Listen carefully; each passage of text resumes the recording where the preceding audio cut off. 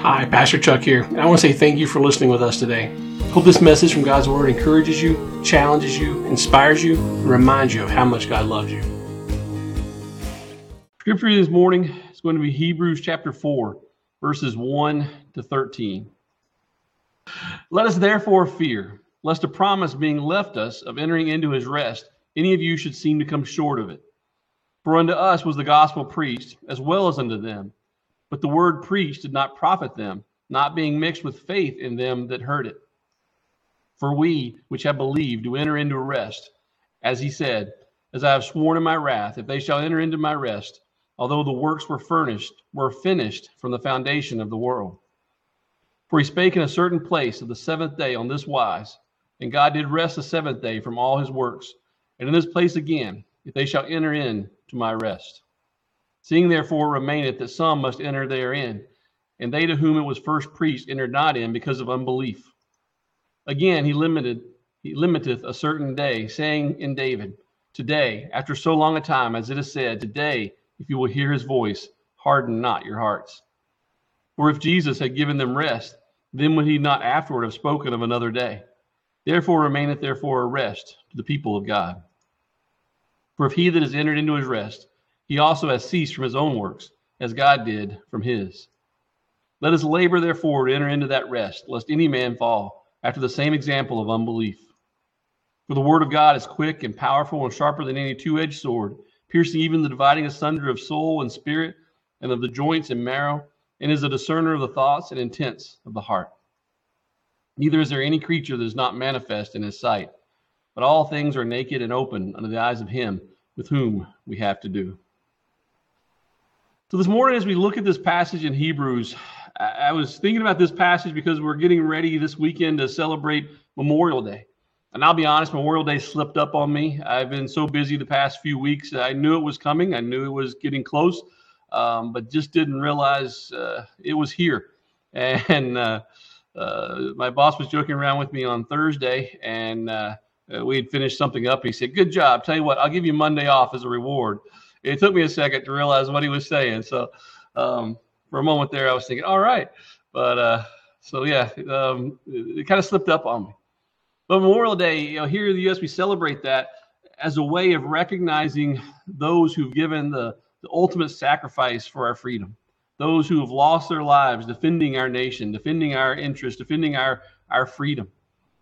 And we can do that. A lot of people celebrate Memorial Day in different ways. I mentioned before, maybe some are getting ready to do some grilling or go to the lake or smoke some barbecue or whatever your way of celebrating is. And we do lots of different activities. And we're able to do that. We're able to take a day off from work, a day of rest, if you will, a day to relax, a day to sit back and reflect because of what's been done before.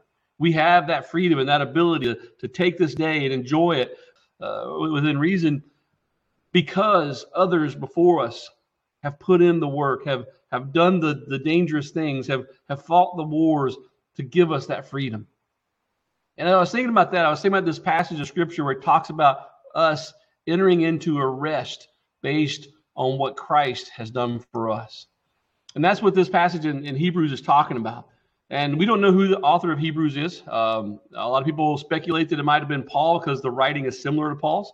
You may hear me refer to Paul today when I'm speaking of this because sometimes my mind just kind of flips back to that. But we don't know who it is.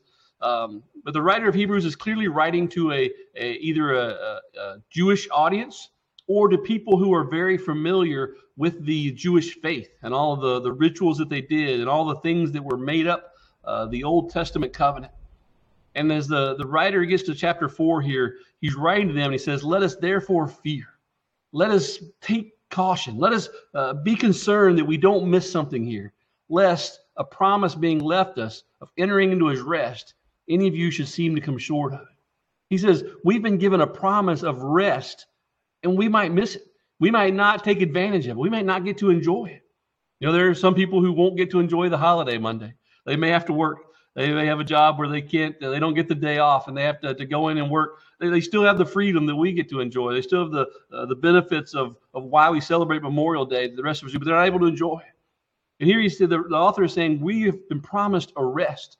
And if you're not careful, you might miss out on it. And he goes on to say in verse 2, for unto us was the gospel preached as well as unto them. But the word preached did not profit them, not being mixed with faith in them that heard it. Here he's clarifying the fact that the gospel is for everyone. When the Bible talks about how Jesus came to die for our sins, how he came and lived the perfect life, and he died and took our sin upon him. The Bible says that he made him to be sin for us, who knew no sin, that we might be made the righteousness of God in him. He said, I came and I took your sin away and I gave you my righteousness. That gospel message is for everybody. There's no one that is excluded from that invitation. There is no one who can't come to Christ and say, I accept what you did on the cross as payment for my sins, and I put my trust in you. That message is for everyone. The writer's saying not everyone responds to that. Everyone hears it. Everyone has that chance. Everyone can hear it preached. But unless you take action on that, unless you bring it in and say, I'm making that promise mine. I'm making that apply to me. I'm accepting his offer of salvation. That's when it begins to profit us. That's when it's useful to us. The gospel, without us acting on it, without us receiving it, without us saying, yes, I believe it, is just kind of words that are being heard and not acted on. He says that you have to have the gospel mixed with faith of those that hear. It was a combination of we heard what Jesus promised. We heard God's offer to us of salvation, and we believed it. We accepted it, and we took action on that. That's all our part is. All we have to do is believe. That's the beauty of it. We see the New Testament throughout the book of Acts as people are beginning to hear the gospel for the first time. Every time they talk to someone, they say, "Believe on the Lord Jesus Christ, and thou shalt be saved." They say that's all our part is trust and faith and belief and saying, "Yes, I receive that." And he's saying we need to be careful that just as some people can hear that message and not receive it, some people have grown up all their life knowing that Jesus died on a cross, knowing that Jesus was God's son. And yet they've never made that their belief. They've never put their faith and trust in Jesus. They've never said, yes, I need a Savior. And yes, Jesus, I want you to be that Savior for me. That's the difference in mixing that faith and that belief and that into the gospel and having it be profitable for us, having it make a difference in our life. That's when our lives really get changed, when we put our faith and trust in what the word says. It goes on in verse 3, it says, for we which have believed do enter into rest. As he said, as I have sworn in my wrath, if they shall enter into my rest, although the works were finished from the foundation of the world. Now here he's hearkening back to the time when the children of Israel were coming out of Egypt, and God had delivered them from bondage. That's similar to us when we put our faith and trust in Christ. He says he delivers us from slavery to sin. We're no longer a slave to sin, and he brings us out of that. And he brought the children of Israel out of Egypt, and he's heading them towards the promised land where he's going to give them their own inheritance, their own place to stay, their own home to dwell in. And as they're headed that way, they have all this turmoil. They have all these complaints. They have all this grumbling, and they keep turning away from God. And in fact, in some places, they even said, oh, well, we'd be better off if we just went back to Egypt. They even talked about wanting to go back to slavery as an option over living there in the wilderness. And we know the story there of how God was challenged by their unbelief and how it frustrated him. And Moses would intercede for him and say, oh God, be patient with us. And God was frustrated with them because he was doing something in their lives and they weren't letting him do it. Do we do that sometimes? God's working in our life. He's getting us somewhere special, and yet we're so frustrated with the journey, so frustrated with the in-between, the right now, that we resist him, we hold him back. And he says that for they which have believed to enter into rest. If we'll just trust him, we'll get in. Remember when they got all the way to the promised land, they're on the edge of Canaan. They're right there about to enter in. They've sent spies in to see what it's like. The spies come back and are like, yes, this land is flowing with milk and honey. This land is everything God's promised it to be. And then what happened? Some of the spies said, yeah, but the people are really strong. In fact, there's giants in the land. We were like grasshoppers in their sight. Everybody kind of turned and said, we can't do this. Well, why do we even bother? Why do we come all the way out here if we're not going to be able to do this? And their lack of faith, their lack of trust in God wouldn't allow them to enter in. What happened? Joshua and Caleb, they said, no, God's promised we can do this. We can take it. Yes, they're strong. Yes, everything they're saying is true, but God has promised this to us. Let's go take it. And they wouldn't do it. And we know the story that God said, okay, you're not going to enter into the promised land. And they wandered for 40 years as that generation that couldn't trust God enough to go in died off.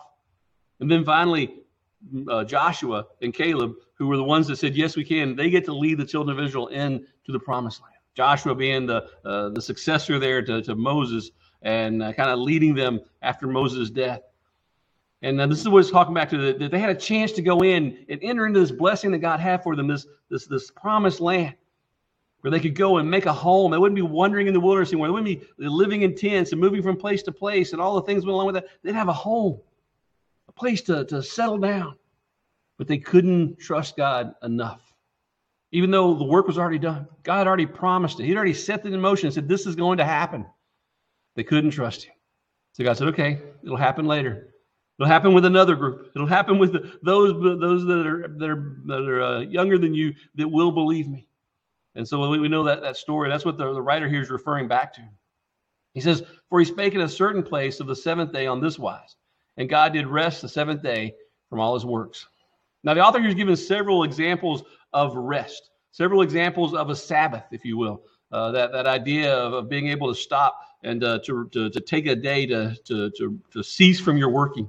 And so he starts with the very first one. So the very first Sabbath, the very first Sabbath rest that was given to us is right there in the creation story when God is creating man. And it says, and when he got to the end, it says on the seventh day, he rested from all of his works. Now, you think God was tired? God wasn't tired. He didn't rest because he was, that took a lot out of me. I guess I need to take a day off or something. He rested because he was saying, this is complete. This is done. It's finished. I don't need to do any more. It's final. That's why God rested. So he's reminding us that God gave us that picture of a Sabbath, and when they then instituted the Sabbath as a part of the what God gave Moses for the children of Israel to follow, they were to take that Sabbath similar to the way God did when he rested on the seventh day of creation. They were to rest from the evening of Friday to the evening of Saturday. That seventh day, they had strict regulations about how far they could walk and the things they could do. They couldn't go out and tend their fields. They couldn't do all the things that might be considered work. And it got to the point where they started kind of trying to make all the minute rules of, okay, well, what's allowed and what's not allowed. Okay, you can walk this far, but you can't walk that far. And different things like that started trying to define, okay, well, what constitutes honoring this Sabbath. And but it was something God had told them. I want you to honor the Sabbath day and keep it holy, keep it set apart. And he was showing them something that was to come. And then he says in verse 5, and in this place again, if they shall enter in to my rest. Seeing therefore remaineth that some must enter therein, and they to whom it was first preached entered not in because of unbelief.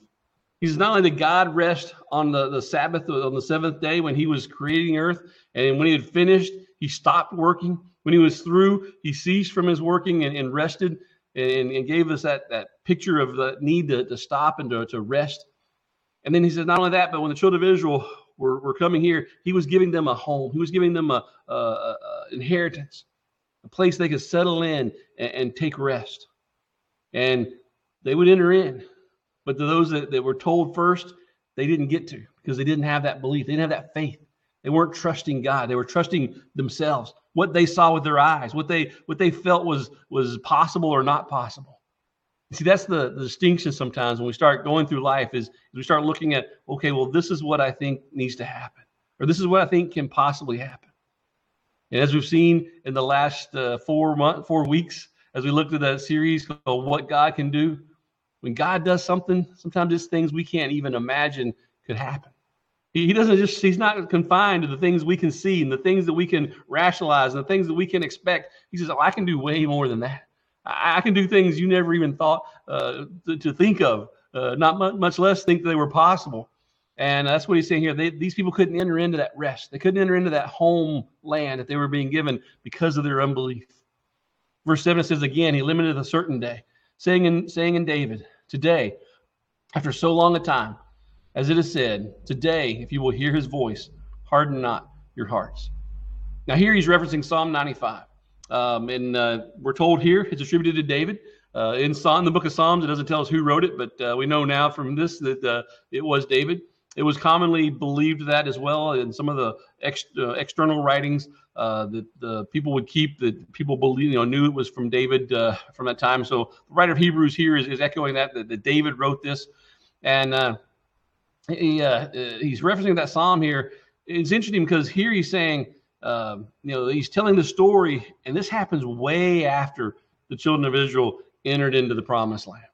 David, he's the second king, if you will, of Israel. So we've already had Joshua lead the children into the promised land.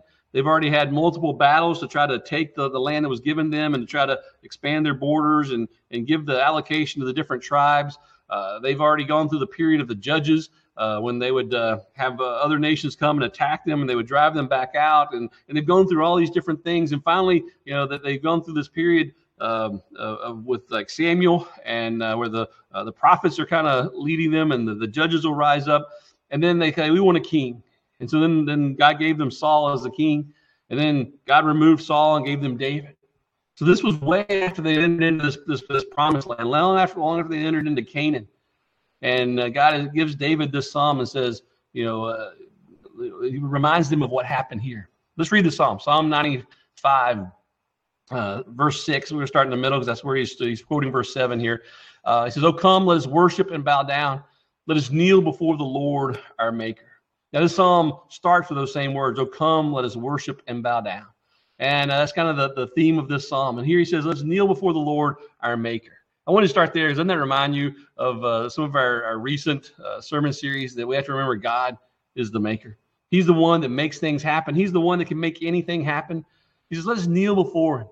He says, for he is our God, and we are the people of his pasture and the sheep of his hand.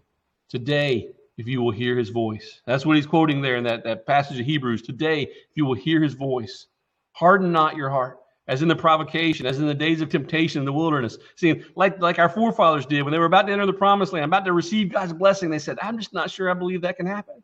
I'm just not sure God can do that. He says, don't harden your heart like that. He says, when your fathers tempted me, proved me, and saw my works. He said they'd already seen all the things God could do. He had fed them in the wilderness by bringing food from heaven and water from a rock at times when they needed it. He did work miracle after miracle on their behalf, and yet they couldn't trust him for that next step. Let's don't be like that. I don't know about you, but I'm guilty of that sometimes. I've seen God work. I've seen him do amazing things that I look back and say, that could only be God.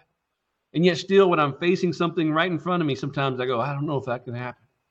And I start to waver in my faith, even though I've seen him do amazing things like the children of Israel did. He says, today, don't harden your heart. Don't go back to the way things were. Trust in what you've seen of who God is and what he can do.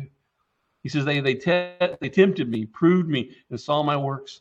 40 years long was I grieved with this generation, and said, as a people that do err in their heart, and they have not known my ways. He said, these people don't really know me. See, these people had every chance to know who God was and what he could do and what he was capable of, but they had stayed kind of a distance away.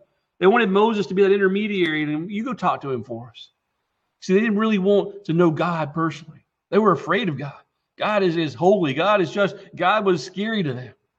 They said, you do that in between for us. They didn't know him. That's what he says. They erred in their heart because they didn't know his ways. They didn't really know who God was. It says, unto whom I swear in my wrath, they should not enter into my rest. That was what God told them. He said, you're not going to enter the promised land. And we know the story that they didn't.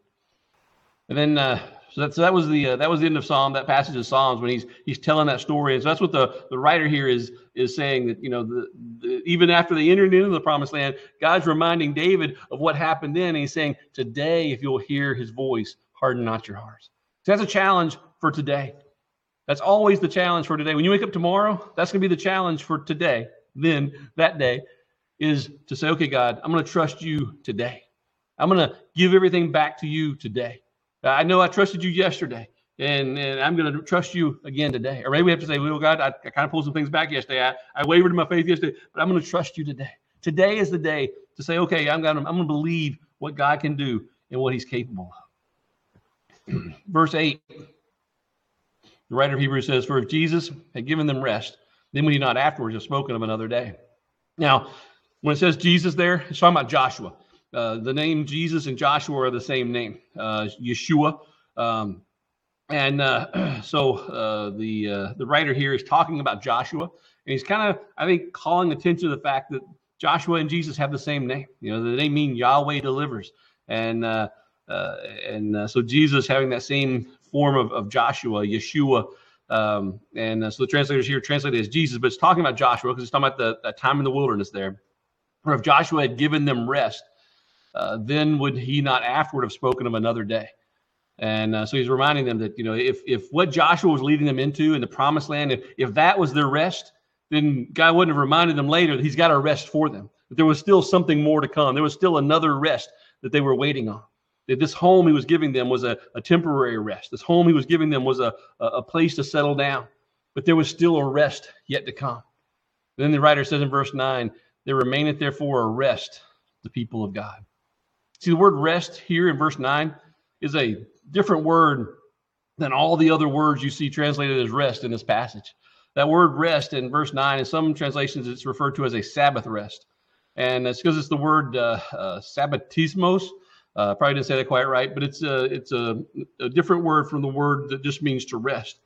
And some people may wonder if maybe this writer didn't even coin that word, because it's not a word you find in other writings of that time. In fact, we don't see it again for a while, and then it's used by people who are referring to this type of thing.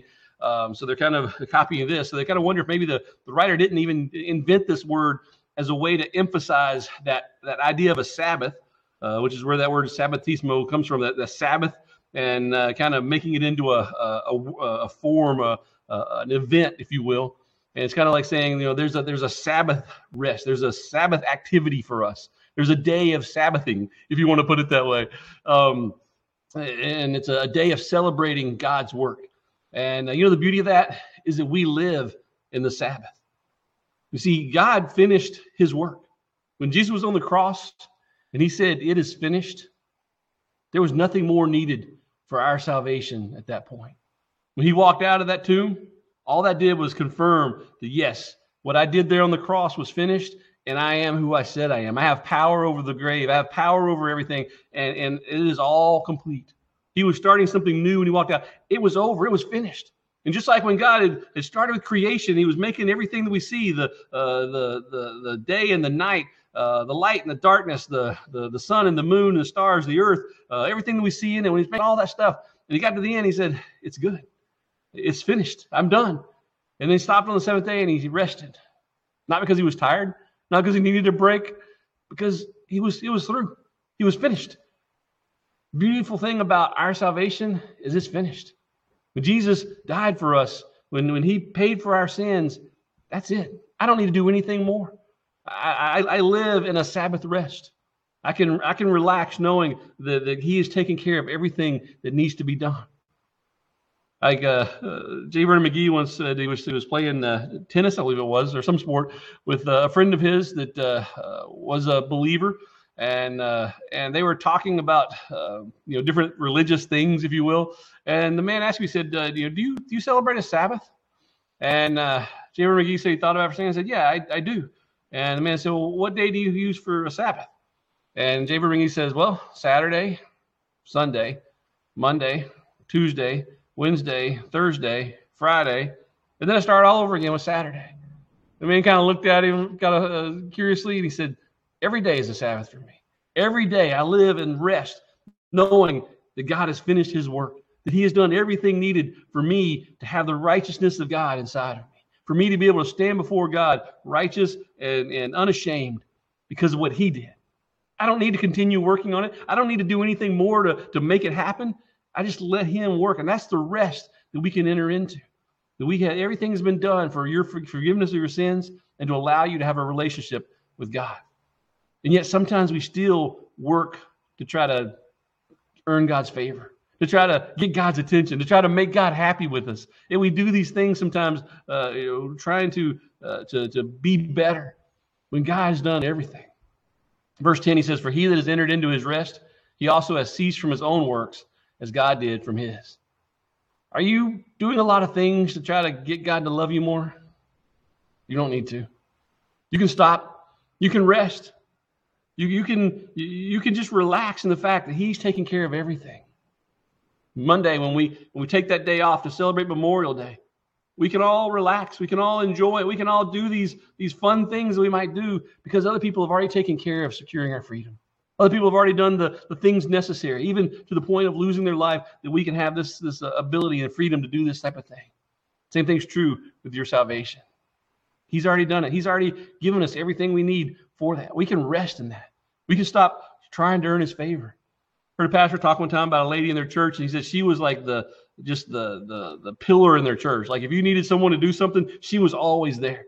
And you need someone to keep the nursery, she was on it. You needed someone to teach a Sunday school class, she was on it. You had somebody in the church that had a need, she was on it. And she was just always doing stuff. He says then at one point her son got sick, and she and her husband were focused on trying to take care of their son, and son ended up passing away. And he says he remembers this lady coming to him and saying, I don't know what God wants from me. I don't know what more he wants me to do. And he was talking about how so many times we look at things like that, like, well, God's happy with me, or he's not happy with me, or what can I do to make God like me more, or what do I need to do to please God? He says Jesus has already done everything is needed to please God. God doesn't want anything more from us. Yes, he begins to work in our lives. Yes, he begins to change us and all that, but that's not a part of our salvation. That's not a part of gaining his favor. That's simply a reaction to what he's doing. First, we need to learn to rest. To say, you know what? I'm not good enough. You know what? I'm not capable. But he is. Look at a couple of verses here related to that. Matthew 11:28. Here Jesus says, come unto me, all ye that labor and are heavy laden, and I will give you rest. You feel like you're not enough? Feel like you're not good enough? Not a good enough Christian? Not doing all you should? Stop and rest. Jesus did it all. We don't have to be a good enough Christian. All we have to do is put our faith and trust in him. He says, come to me if you're burdened, you're weary, you're worn down. I'll give you rest. He says, take my yoke upon you and learn of me, for I am meek and lowly in heart, and ye shall find rest unto your souls. For my yoke is easy, my burden is light. There's a song by 10th Avenue North, a Christian group. I don't think they're together anymore, but they had a lot of songs for a while. And this one song really stuck with me for a long time. It's pretty old. I don't know exactly when it came out, but it stuck with me for a long time. It's called By Your Side. And the lyrics say something like, why are you striving these days? Why are you trying to earn grace? Why are you crying? Let me lift up your face. Just don't turn away. Why are you looking for love? Why are you still searching as if I'm not enough? To where will you go, child? To where will you run? To where will you run? Are we still trying to earn God's favor? We don't need to. He loved us so much that he sent his son to die on the cross. He loved us when we were unlovable. He loved us before we ever even knew about his gift of salvation. There's nothing I can do to make him love me more. And then the beautiful thing is there's nothing I can do to make him love me less. He loves us, period. End of story. He loved us enough to die for us. We can't earn that with more things that we do. And that's what this rest is about, saying, okay, I'm gonna let God be enough. Colossians 2:16 and 17. Paul's writing there to the church of Colossae, says, let no man therefore judge you in meat or in drink or in respect of a holy day or of new moon or of a Sabbath, which are a shadow of things to come, but the bodies of Christ. See, back then people were looking and saying, you know what, you claim to be a Christian, but you're not doing this, and you're not celebrating the Sabbath, and you're eating these things that are not allowed by, that weren't allowed by Judaism, and you're not celebrating this particular holiday. And they had all these different things like, you're not doing enough. You can't be a Christian. And Paul said, don't let people judge you based on the things that you do.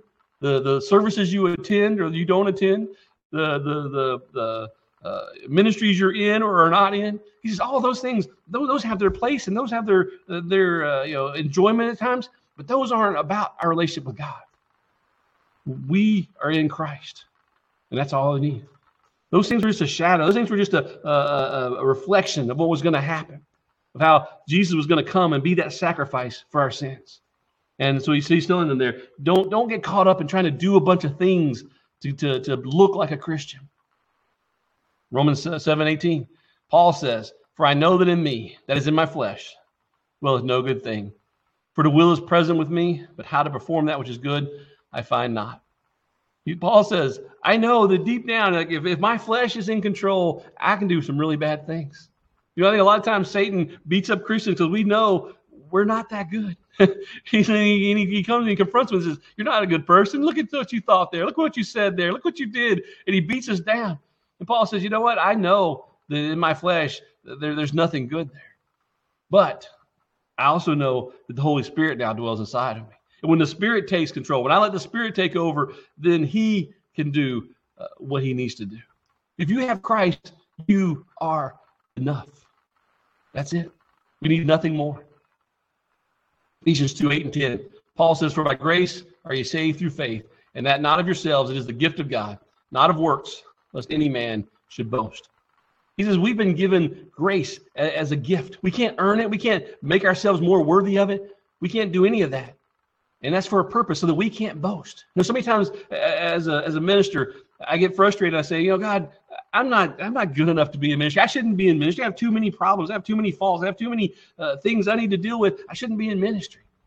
And a lot of times I just feel like God's responding and saying, you know what? That's true.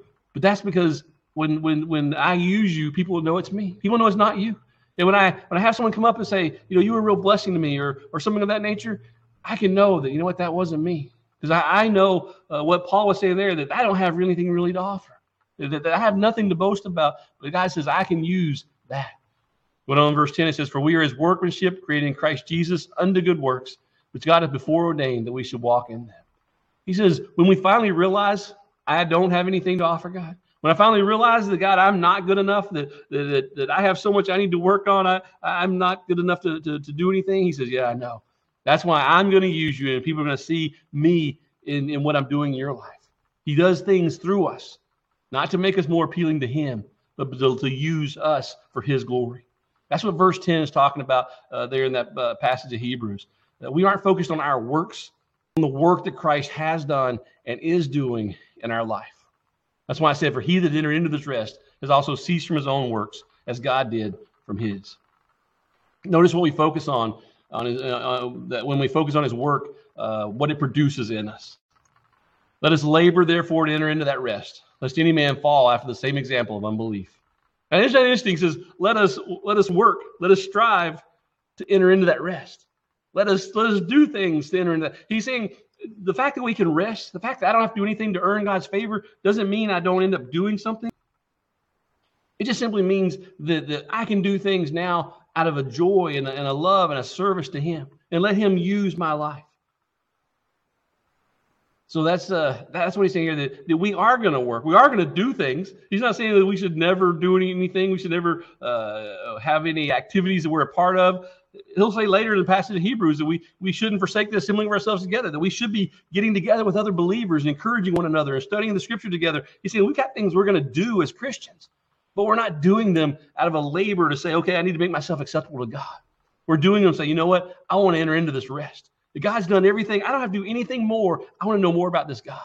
I want to know more about Jesus. I want to follow him more closely. I want to read his word. I want to be obedient when he speaks to me. I want to do all these things because if that Jesus can do all that for me, I want to know what else he's got for me. I want to know what's next.